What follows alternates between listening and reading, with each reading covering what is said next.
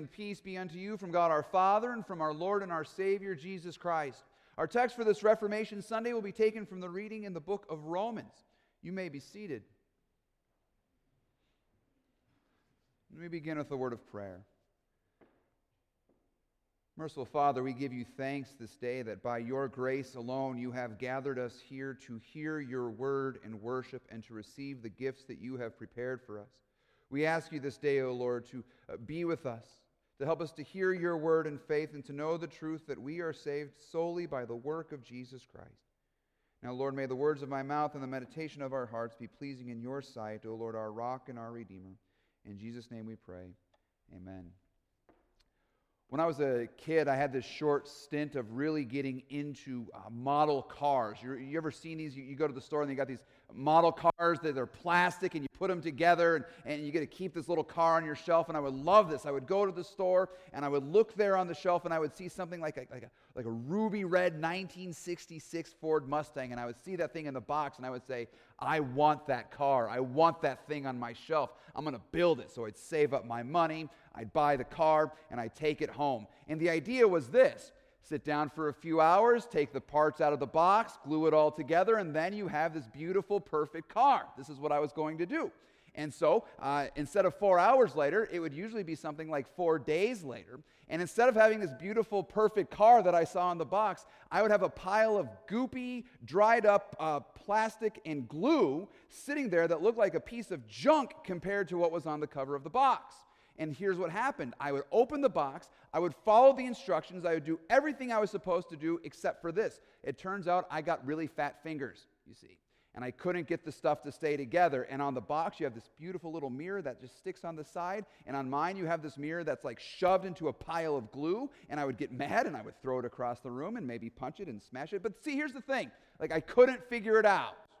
No matter how hard I worked, no matter how hard I tried to follow the instructions, I couldn't do it. My fingers were too fat and my patience was too thin. If I was ever going to have this model car, if I was ever going to have this thing that looked so beautiful on the box, someone would have to build it for me and give it to me as a present because I couldn't do it. And I would look at that box, and that box would just scowl and mock at me and laugh at me and say, you'll never have me. It just drove me nuts. So that was a very short period in my life because I couldn't build those toys. Well, I actually think this is kind of what St. Paul is getting at today when we come to our reading from Romans. Only he's not talking about model cars.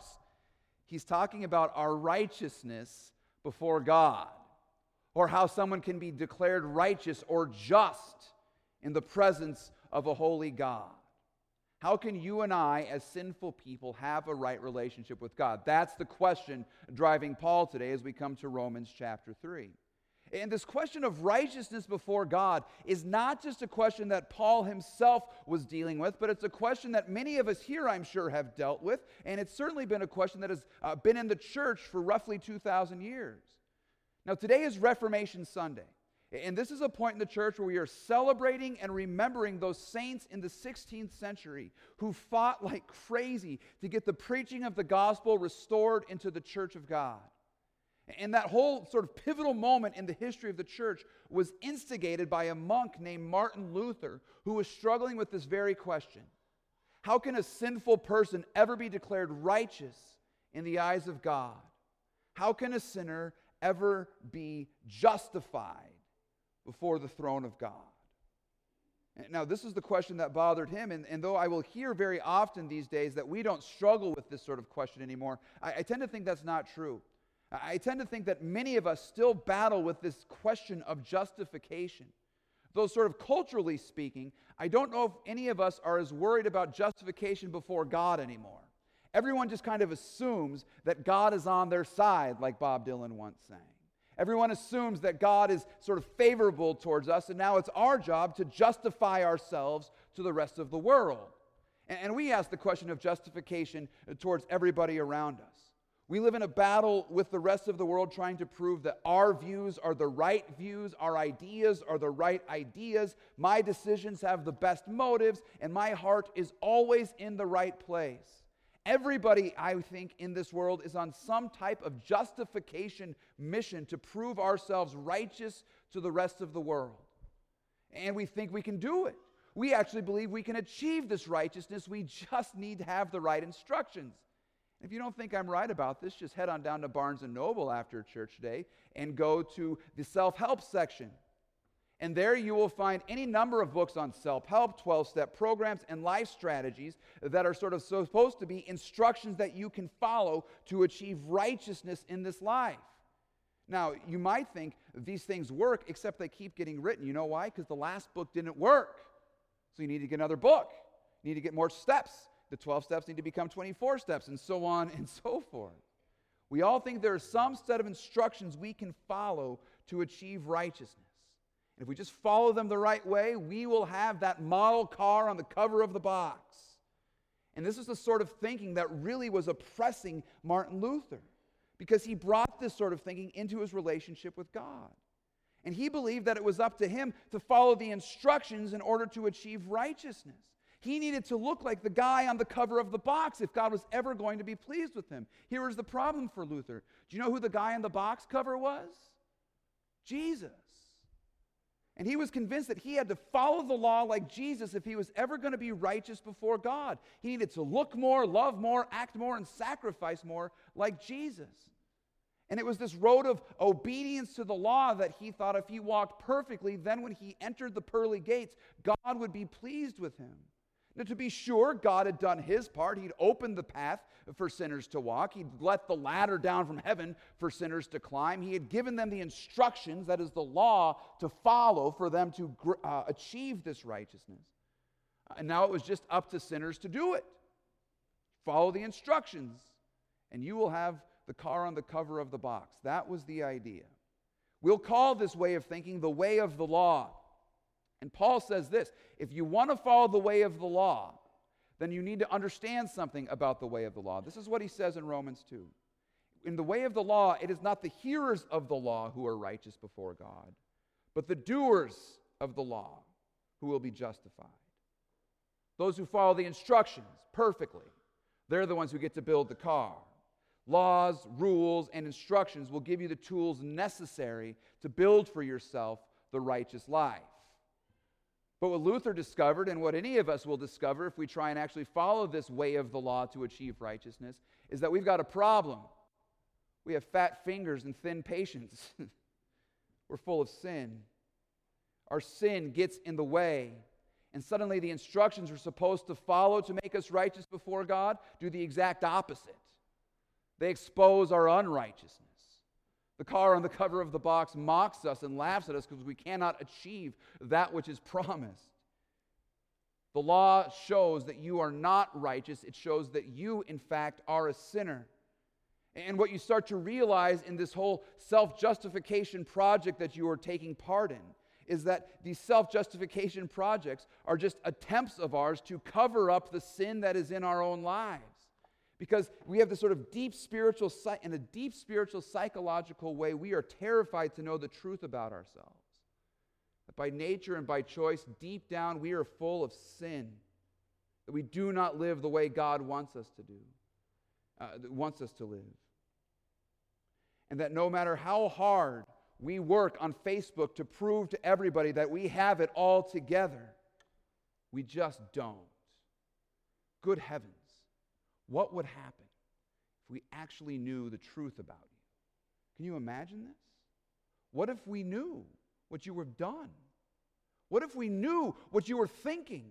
What if we knew what went on all those years ago? What if we knew what you were doing when the lights are off and the doors are closed? What if we knew? It would ruin you. It would ruin you in our eyes. Now think about this. What would happen if God knew?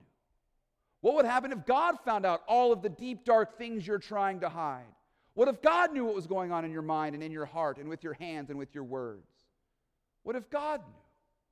Your justification would be lost because it's doers of the law who are righteous before God in the way of the law and not the hearers only.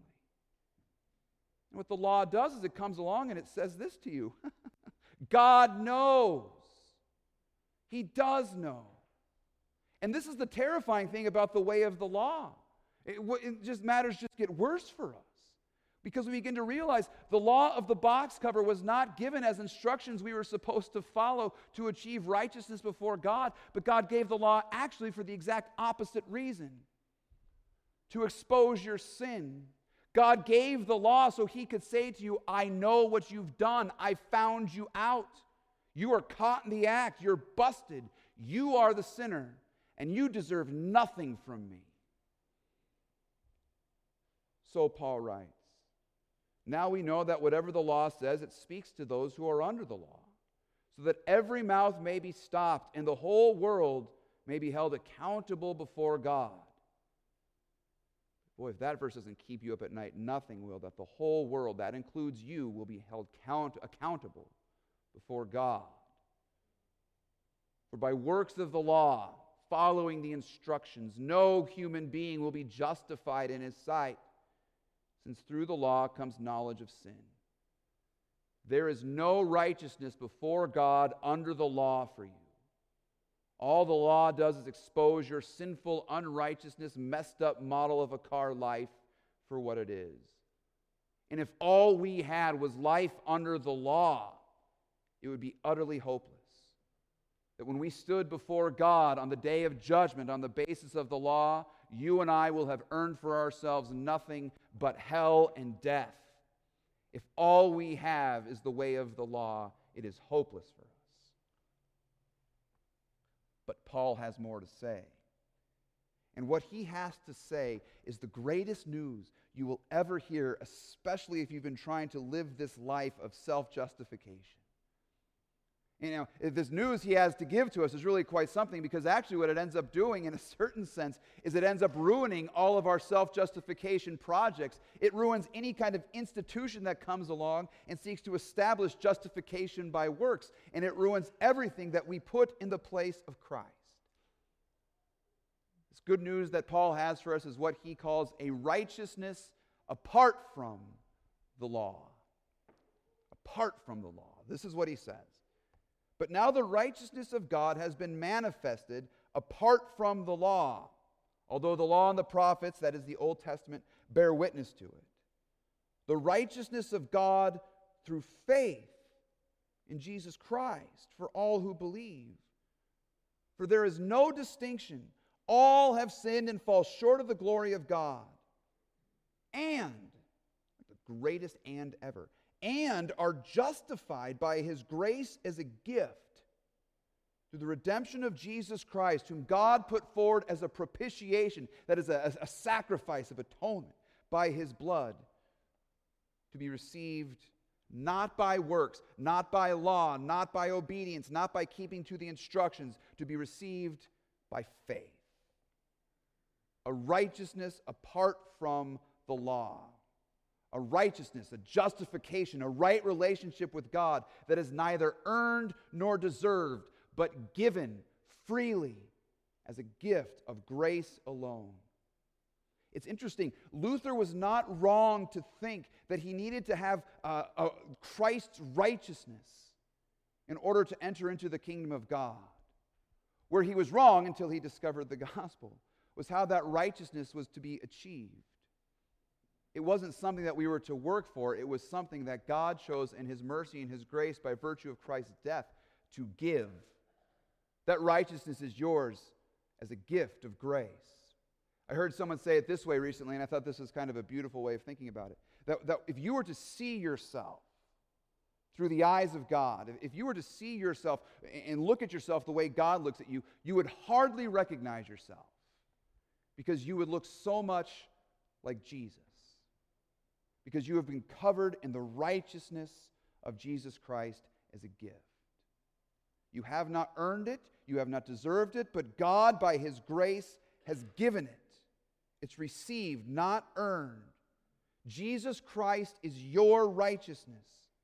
His life was lived perfectly, and he gave you all the credit for it. Your sins were committed directly against him and his Father, and he took all the blame for it. The wrath you deserve from God, the hell we have earned, Jesus suffered on the cross in your place when he died for you. And then he rose again on the third day so he might tell you, you are forgiven. Mark's black dots are removed, you see. And there are no spots left on you, for you have been washed and cleaned in your baptism in the blood of Christ. That perfect life in eternity, that perfect life even now that we work so vainly for, Jesus rose again to just give it to you for free.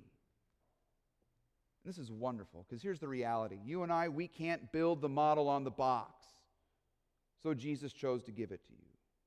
You can't be perfect and righteous according to the demands of the law, so Jesus has done it for you, in your place. You are justified and you are righteous, not by works of the law, not by your performance, but because of what Jesus Christ has done for you.